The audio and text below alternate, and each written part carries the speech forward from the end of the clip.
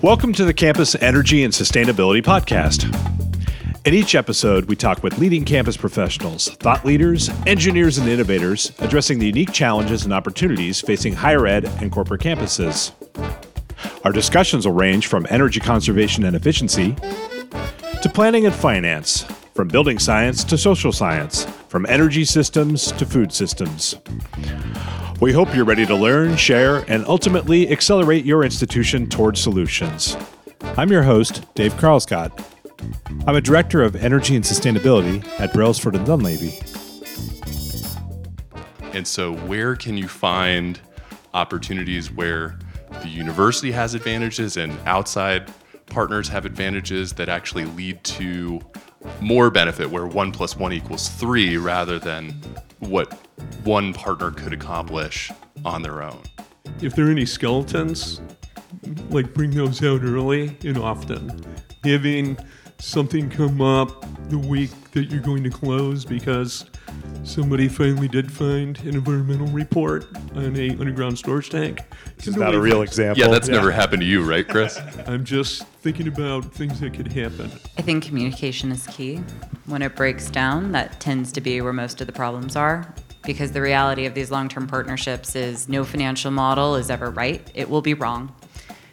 None of us can forecast what's going to happen over the next 50 years. We had COVID. There are all sorts of things that are going to happen. And so folks need to communicate and have to be willing to get to the table, sit down, and talk through, here's an issue. In this episode, you'll hear a session recorded earlier this summer at the 2023 Appalachian State University Energy Summit in Boone, North Carolina. This panel included my B&D colleague Kevin Mara and two industry experts, DePodesta and Carolyn Arida from the Infrastructure Investment Group at Harrison Street. The topic, Evolving Energy Public-Private Partnerships, or Energy P3s for higher education.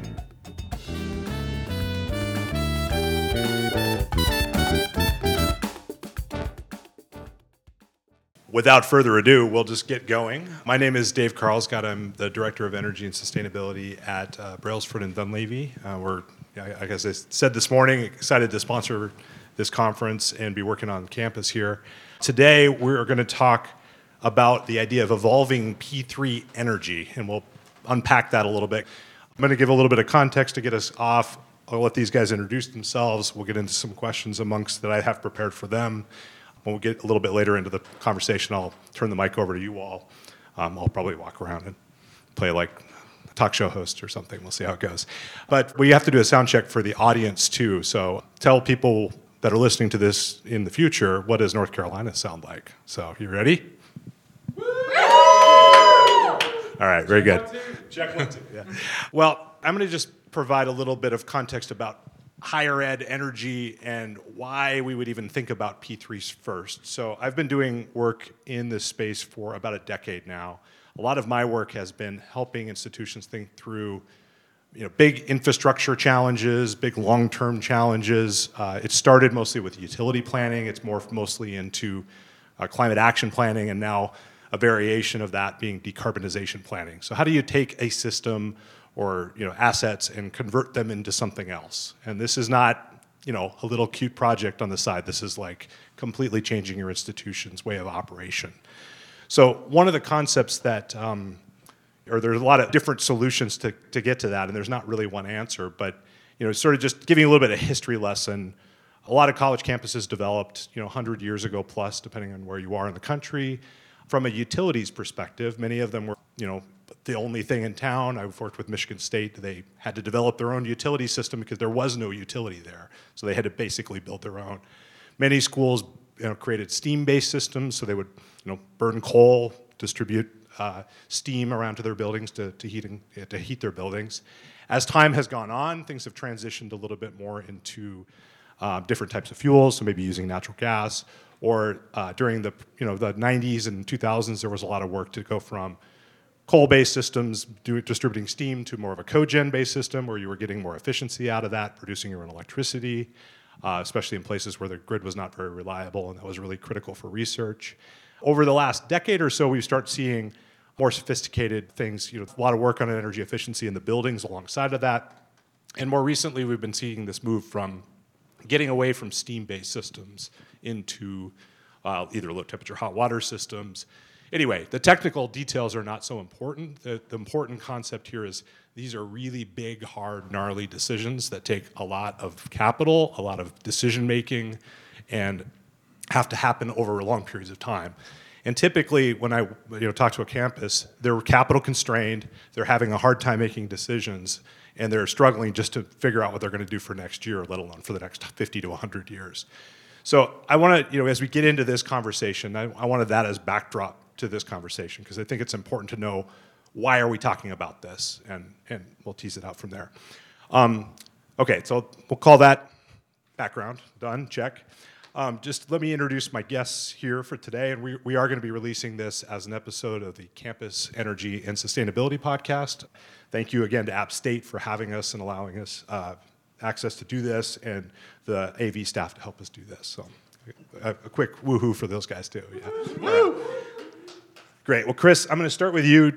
I think you play on both sides of what we're going to talk about. So usually we'll talk a little bit more about what we mean with P3s, but I know you've got a background, kind of a foot in both fields. You've recently been working as an advisor, more like Kevin and I, but have recently moved to the dark side on the developer side. So maybe just give a quick introduction of who you are, a little thumbnail of your experience.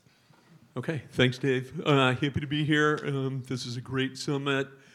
Yeah, so my career is really split in half. Half of that is engineering, project management, construction of various energy technologies, whether behind the meter on campuses or large scale, conventional. I don't even know if that's a word anymore, but we'll say fossil as well as renewable. And the other half is developing such projects for independent power producers and private equity groups. So yes, currently I'm at Harrison Street as a director of development in asset management.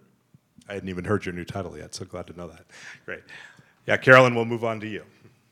Sure. So I've, I guess, been on the dark side my entire career, but always in energy and infrastructure. I started on larger utility scale projects. I started my career at GE Capital in their energy financial services group, and in true GE fashion, rotated through all of the technologies. Worked on coal back in the day and drill rigs and all sorts of that good stuff.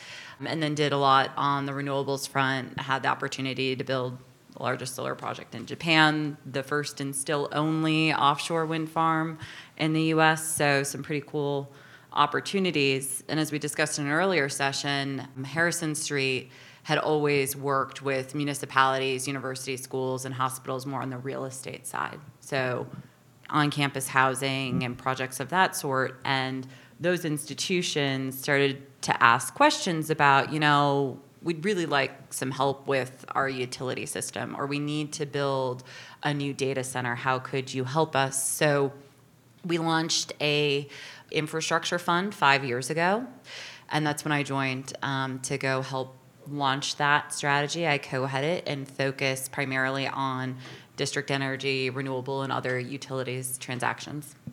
Great. And then Kevin, it's been a pleasure to work with you. Try to pull you into the world of energy, but you more have a background that's more steeped in the housing P3. I've led a lot of transactions on that front. So, I'll be interested to get your perspectives there, but maybe give us your little introduction here. Yeah, sure. Good afternoon, everyone. Kevin Mara, Senior Associate with Brailsford and Dunleavy. To the extent that Dave provides leadership nationally in our energy and sustainability group, I'm more on the day-to-day side, leading projects here in the Southeast. And so I work across a variety of asset types, including a lot of housing, but anything from dining to entertainment districts to athletics to all sorts of stuff. And so to give a quick summary, B&D is really about helping clients plan and make good decisions about what's next for their campus, and then really leading them through all the way to implementation. And so that's been really exciting to work with App State on, in particularly. You're right. And I don't think you personally had a hand in it, but I know our firm had a hand in some of the housing we got to stay in last night. So that was. Oh yeah, no, I did. Oh, you did. Okay. Yeah. Great. So if you like the housing, great. If you don't, someone else built it. Yeah. All right. Well, another foundational conversation before we get into evolving energy P3. Let's start with just defining what we mean by P3. And I don't want to go into too much detail, but this group, we have kind of our own way of thinking about that. P3 kind of means, it's like a Rorschach test, I suppose. Maybe, Kevin, because of your experience doing P3s in other places, can you give us the most generic kind of high-level understanding of what we're even talking about, and then we'll dig in from there. Sure. So the way that I think about P3s is sort of it's transferring risk, right? At B&D, we talk about kind of three buckets: deliver the right asset, acquire capital advantageously, and then operate the asset efficiently. And there's opportunity for the partnership aspect of P3s in all of those buckets. And so where can you find opportunities where the university has advantages and outside partners have advantages that actually lead to more benefit, where 1 + 1 = 3 rather than what one partner could accomplish on their own? And I think that's really the crux of what we try to do in these transactions. All right, so Carolyn, you get to dig us into the topic of the day. So narrow us into P3 for energy for higher ed. How would you describe that? Well, there are a lot of structures, and I would say it all comes down to flexibility, but ultimately what we are looking to do is provide capital solutions and really that core competency around the energy assets to help identify a solution and bring capital to it. And so there's a pretty wide spectrum of transactions that have happened in the marketplace and that we're continuing to do. Everything from a private party acquiring the entire energy system at a university to really just supporting the development and capital formation around a specific energy CapEx project that might be on a campus. There are lots of variations in between, but really, as mentioned, it's an objective of transferring risk, identifying folks that have the skill set, they have that partner bench that can just help advance those projects and allow a university or a healthcare system to focus on their core competencies and really leverage what the private sector is doing. In this world of decarbonization, there are all sorts of new technologies out there, and there are all sorts of new combinations of technologies that we're deploying. And frankly, there isn't one solution that is identical to the next. So finding partners that are really willing to roll up their sleeves, think about who should be brought in for this project and why goes a long way. And I think that's one of the key values of doing an energy P3. All right. Well, I promised you we wouldn't get too deep into transaction types, but I will throw out a few in this question just to get to where I'm trying to go. So bear with me here. The concept here is evolving P3. So we kind of need to know, well, what's happening now that we need to evolve from. So let me just lay out a couple of things that I think some of the people in the audience here may think of when they think of P3 energy for a higher education campus. I think the most common one would be a power purchase agreement. So having somebody pay to put solar panels on and then selling you the electricity. That's sort of the most simplistic one that I can think of. Another one that's pretty common would be an ESCO company comes in, they fix things in your building, you pay them out of the energy savings that yields. That's probably a pretty common one. Sometimes those goes great, sometimes there's some problems with those. And then the third one that we've heard a lot about recently is the Ohio State $1 billion check version, and I've heard that in some of the conversations today. I'm not going to talk about all of the intricacies of how those are structured, and I don't think that's what we want to get to today, but we can certainly answer specific questions later. But what are the problems that we're trying to solve for? Why do these things need to be evolved? What's missing in what those three things that I laid out? Or how can even those specific structures be evolved? I'll start with you, Chris, and then we'll just maybe run it down the line. Okay, thanks. No, great question. I think, there's always the first one of anything. And I know, as Carolyn mentioned, she worked for GE. And as a developer, I never liked serial number one of a new gas turbine, but they always stood behind it, right? So I think it's evolving because the stakeholders that are involved at the universities have different priorities. the resources that are there, the technologies that are available. Here at App State, we are looking at a geo-exchange. Other areas of the country aren't going to allow for that. So pricing and structure in partners and solutions are really set up by the location and, again, the stakeholders. And then I think the third is just echoing what Carolyn had said, flexibility. That's just key. So it's not necessarily about what will the technology be, but that the structure's there to allow for that flexibility where it really doesn't matter. It's about the performance and what it's providing. To build on that, when you enter into these long-term agreements, it's a 50-year marriage, and you better feel pretty good about who you're getting married to for 50 years. And so I think it's important to think about, once again, what are your priorities? Who do you want on the other side of the table and why? What are they offering? Which risks are they taking? Do they have the core competencies to take on those risks? And does it make sense in that regard? So we'll probably say the word stakeholder and partnership 50 times here, but honestly, that is one of the key components. With that is also alignment. And it's something we're quite passionate about. It's how do you figure out how to ensure that parties have the right alignment, that folks are incentivized to ensure that the things that are the priorities of each side are accomplished. And there are a variety of mechanisms that you can use there in terms of cost savings, in terms of bonuses. You always have an option, of course, when you go out to do a construction project, to have a fixed price. Are there certain risks that maybe folks take on and share, again, the cost benefits associated with those? And I think alignment is sometimes overlooked because it just takes a little bit of extra time and structuring and negotiation as opposed to pulling a contract off the shelf. Okay, so more time on stakeholders, I heard from both of you, is the evolution that's required, loud and clear. Kevin, you've worked in these other types of asset classes, not just district energy systems. What do you have to say? And what have you seen evolving in some of the other spaces where you've seen P3s work?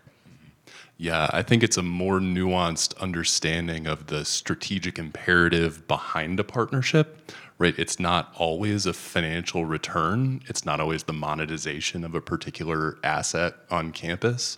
I'll give an example from one project in a northeastern state with a declining population where they had a number of historic buildings on campus that just had a ton of deferred maintenance, right? And so they went out and found a P3 partner to take on those historic buildings and create a boutique hotel, an extended stay hotel on campus at their institution.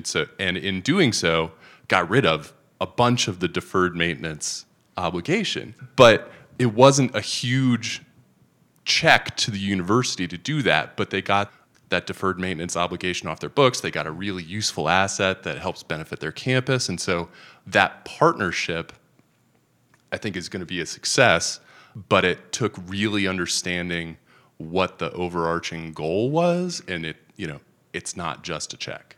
All right, I'm going to back up a second to, is there always a check involved? If I do a P3 as a university, do I always get paid to do it? Well, how does that work? The first time I ever heard of this, that was like the question I had, is like, what are you talking about? You're going to pay me to do work on my campus? Like, how does that happen? So there's a concept called residual land value, and you get to take the margin between the cost of providing something and the value of that land and spend it on all sorts of things. And that can be a check, or it can be affordability if you're trying to deliver affordable housing, or it can be innovation. And so it's that margin that you get to play with as an institution because you control the land. And how valuable is that land? That was pretty good. Yeah. Let's flip it around. We're all on, I guess, the dark side relative to the higher ed world because we're not in higher ed directly. But what can higher ed do to evolve from your perspectives? I guess, Kevin, I'll start with you. You are kind of on the higher ed side of that equation. We'll give our folks at Harrison Street a chance to poke at the other side a little bit. What can higher ed do to evolve partnerships on their side? What are the things that they can change? Maybe I'll set it up with, building on my last question, I think there's a thought out there that you want a big check. Like, I want to do a P3 because I want that big check, right? That's like really simplistically, that's how a lot of people start thinking about this for, obvious reasons. That's probably not the best way to approach these things. I mean, it's not a piggy bank these are actual institutions that have missions and are trying to accomplish things. And if they're staying true to that mission, cashing out of them is probably not like, the highest and best use of their assets. If they're approaching a P3, what is higher ed not done well or you're starting to see change, or how can it evolve to take better advantage of these types of transactions or situations? Mm-hmm.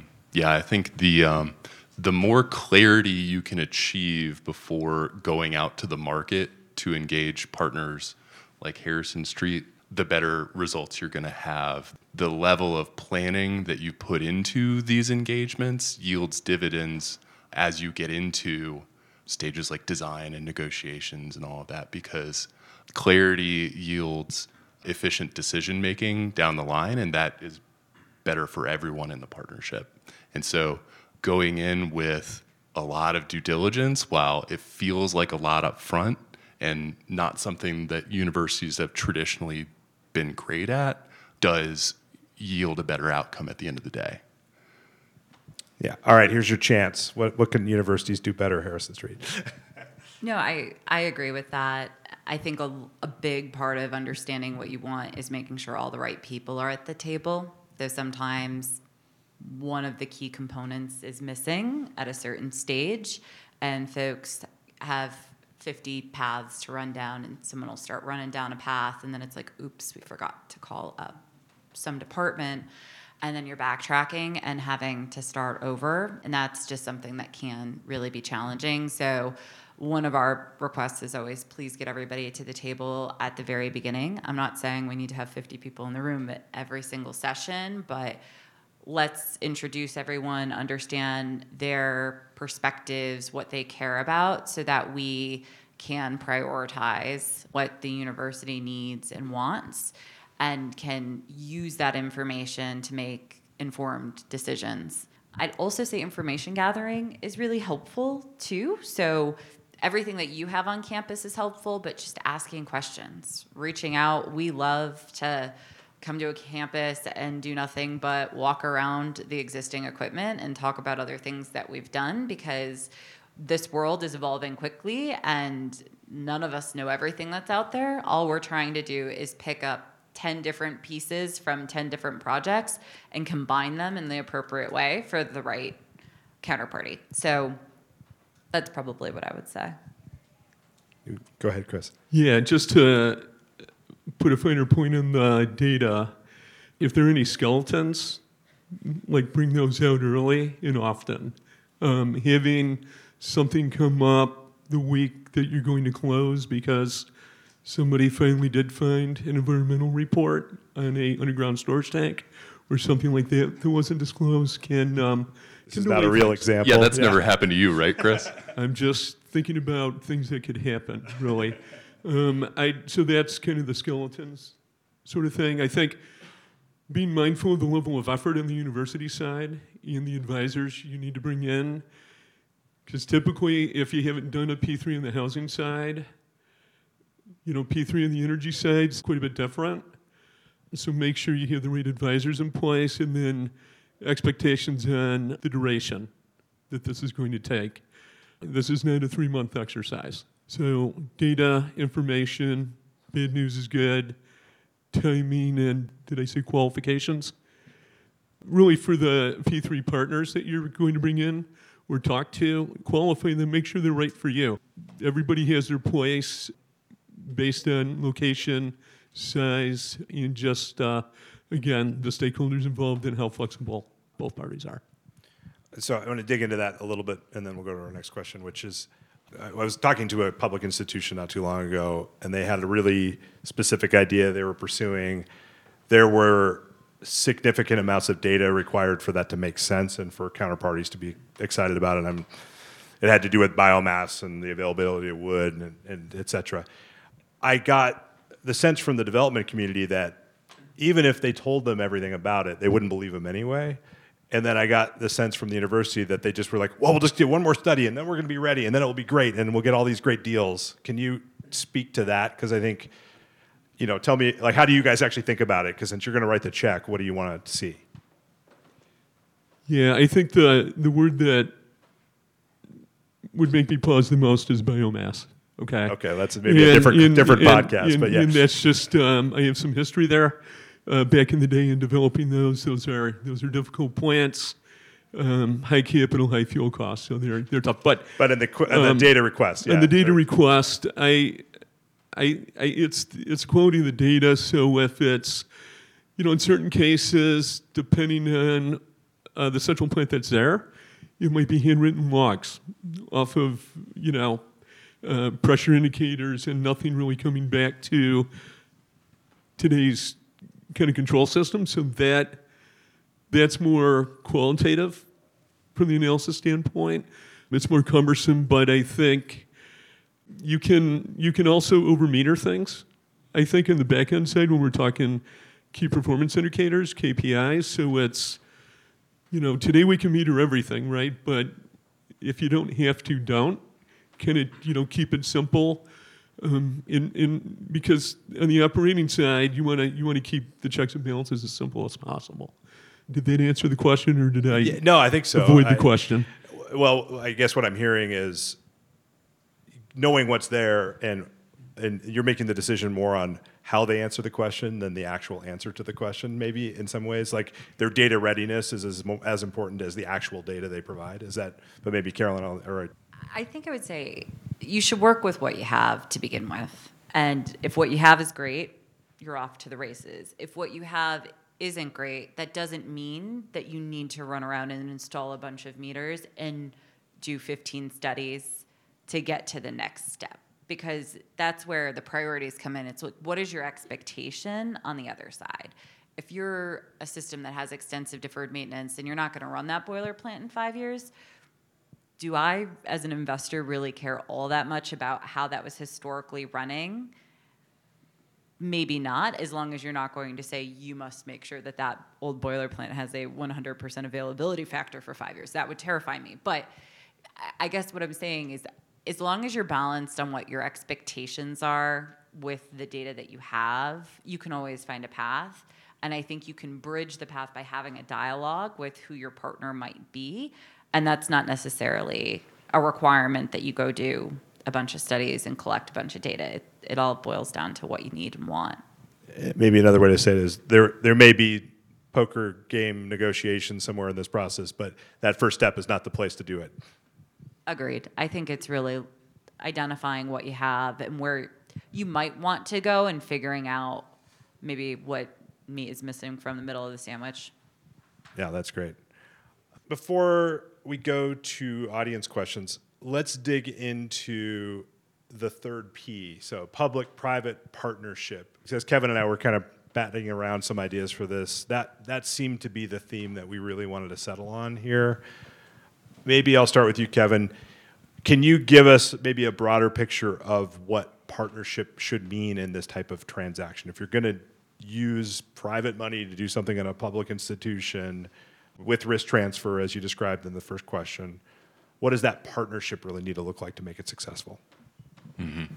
I think to the extent that both we've just talked about data from the university, right? But to the extent that both partners can be open book and how they're arriving at assumptions and where costs are coming from, that's a really important partnership aspect.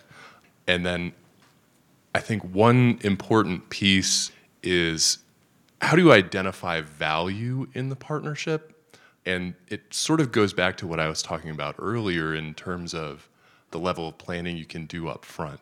An important way to do that is figure out the base case. What would you have been able to do on your own, right? And it doesn't have to be the most rigorous analysis, right? You can make assumptions, but they should be educated assumptions. But there needs to be a baseline against which to measure, or else by the time you embark on this extended journey with your partner, you're just in the woods together, right? You need to build the box that you're going to play in before you really get too deep into the process. And that, I think, allows for efficient decision making and creative solutions over time because you have clarity about where the value is that you're generating in the partnership. Can you articulate a few specifics that would go into that? I mean, the financial ones are probably one, but what else would fit in? What would the box be made out of? Let me give the example of the housing P3 here at App State. So Dan Lizelle is in the room. I hope he doesn't mind me talking about this. It's before his time, right? It was. That's true. Before Dr. Lizelle, the university knew it had a housing issue, knew it needed to replace aging inventory, and attempted to do so in a piecemeal fashion. They issued bonds, tore down a residence hall, but then couldn't replace it in a cost-effective manner.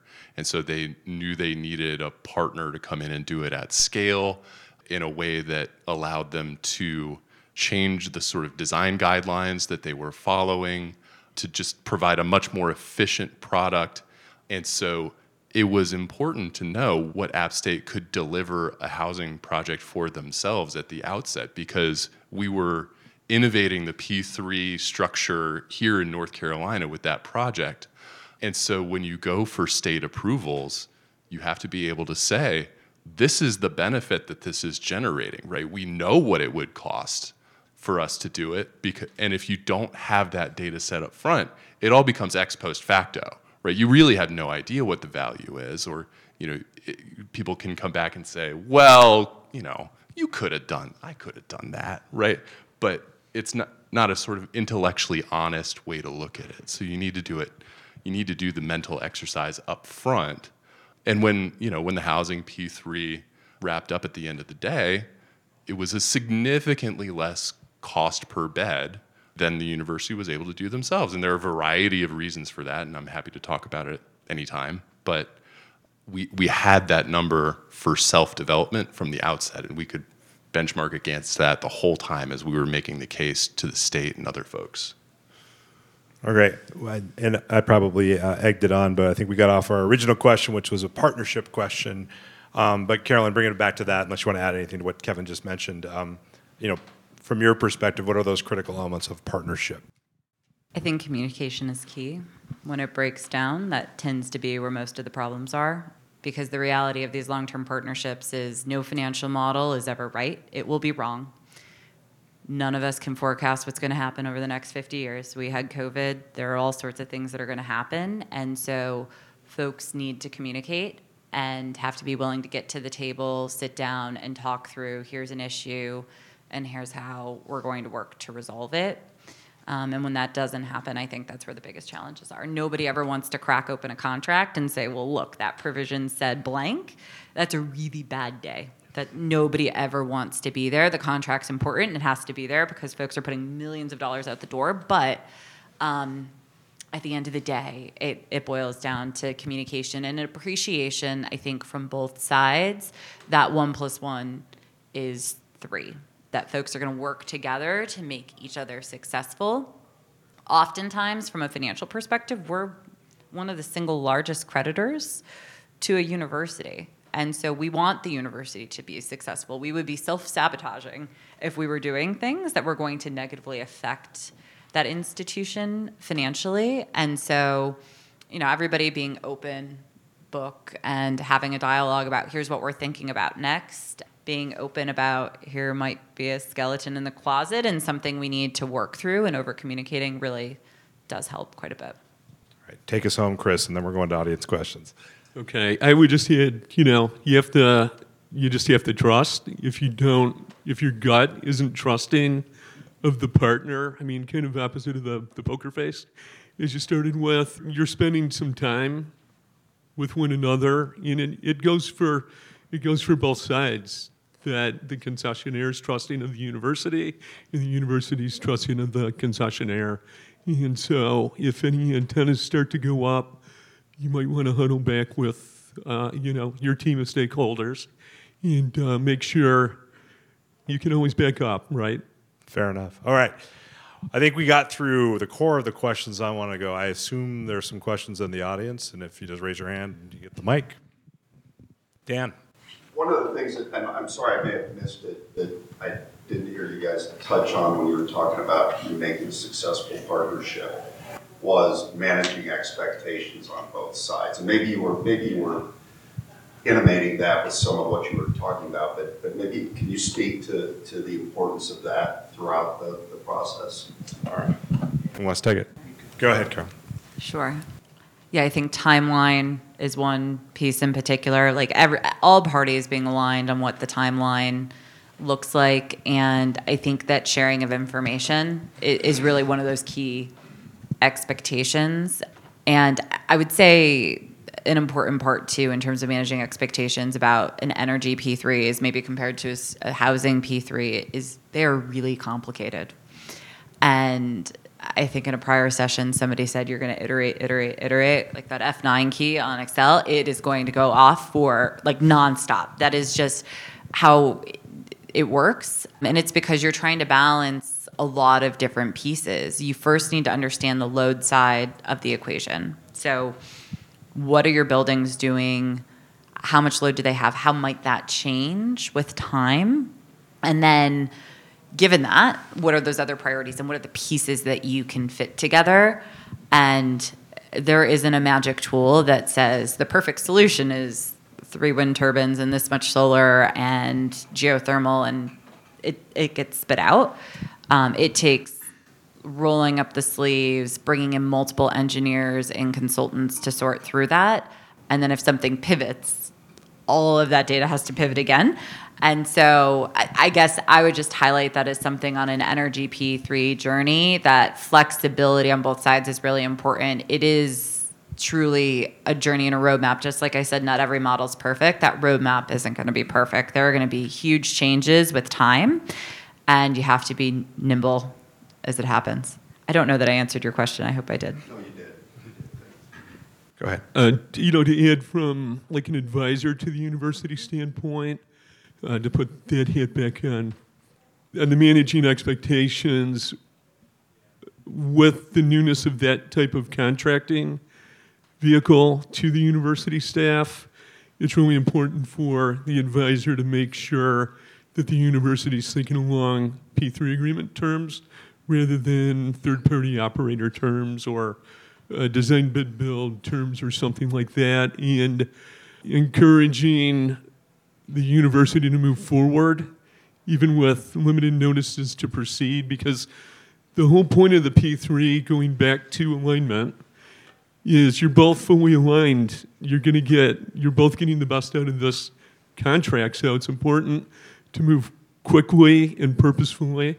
And sometimes certain stakeholders get hung up because they're thinking of a non-P3 type of a contract. I might add one more thing on the advisor front that I think is often overlooked based on my experience. It's on, for existing assets, really digging through the whole budget.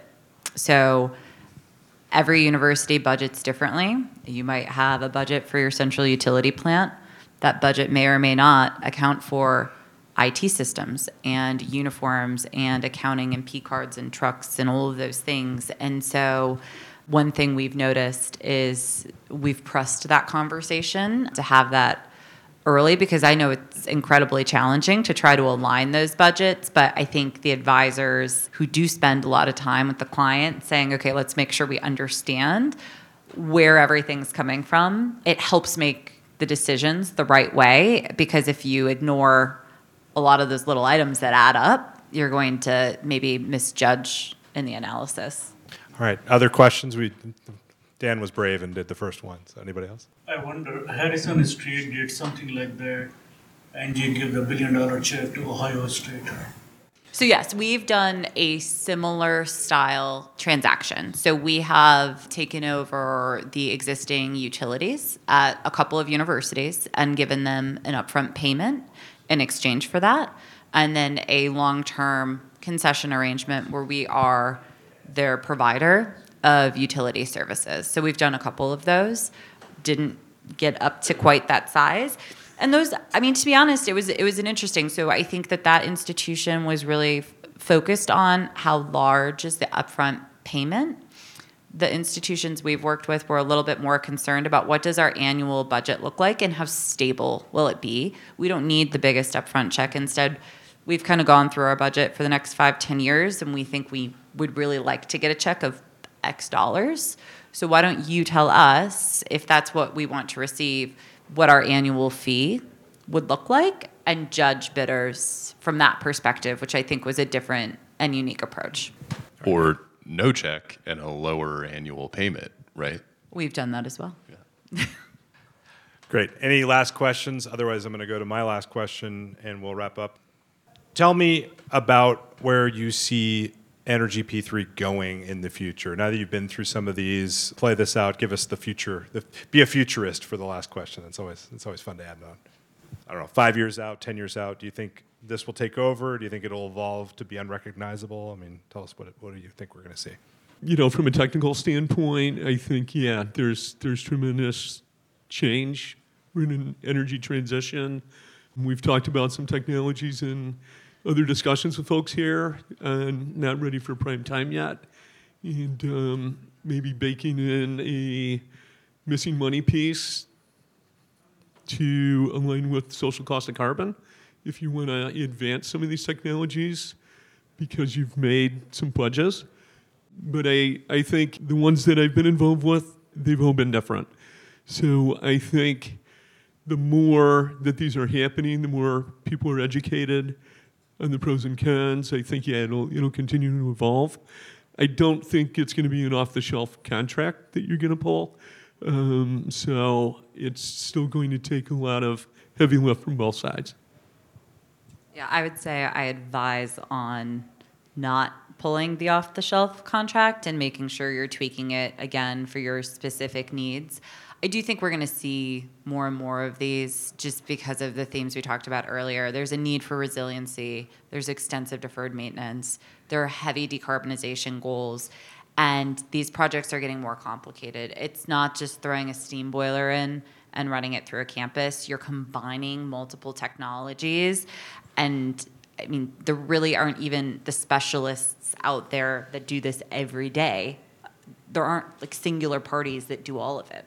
And so for someone to expect a university to have those capabilities in-house is just unreasonable. And so I think to achieve the goals, you really do need to leverage the private sector in some way. And again, it's not a one-stop shop. It could be an evolving, complicated contract that honestly provides for flexibility. And that's what we've spent a lot of time doing in our contracts. It's making sure, if there are opportunities for maybe the university to take a direct payment of the tax credit, to, instead of pushing something through the concession, allow for that technology to have a power purchase agreement, to just figure out how can you bolt on elements to really, again, align the parties and make it the most cost-efficient, de-risked project for both sides. I think that's where we're going, but it's going to take a lot of work and rolling up the sleeves. You got the last word, Kevin. Oh man. So what excites me about the future is that we don't know what the next technologies are. And so the one thing I might leave with is, to the extent that you can think modularly or things that can adapt over time, this is not a discrete building that's going to stay there for 100 years. This is something that you should probably plan to plug things into and take things off of, and something that can really live along with an institution. And I think if we can set partnerships up to do that, it's going to serve everyone into the future. That's great. Well, I'm glad to know that my musician brethren and their creative skills have a future in Energy P3, because it sounds like there's a lot of creative thinking along with our friends from the STEM world, kind of coming back from our theme from this morning. But again, I wanted to thank our audience here. One last woohoo. Great. And the folks here at App State, the AV guys that were great in helping us set this up. Thank you again. Just thank you all for coming, and I hope you enjoy the rest of the conference. Thank you. That's it for this episode. A special thanks to Jody Miller and the Mountaineer Audio-Visual Production team at Appalachian State University for their recording assistance. Our music is Under the Radar, courtesy of Dallas-based musician and arranger Gio Washington Wright and his studio big band. If you'd like to follow our show on social media, our Twitter handle is @EnergyPodcast. You can also find us on LinkedIn. Just search for Campus Energy and Sustainability Podcast. If you'd like to support the show, consider leaving a rating or review on iTunes. As always, thanks for listening.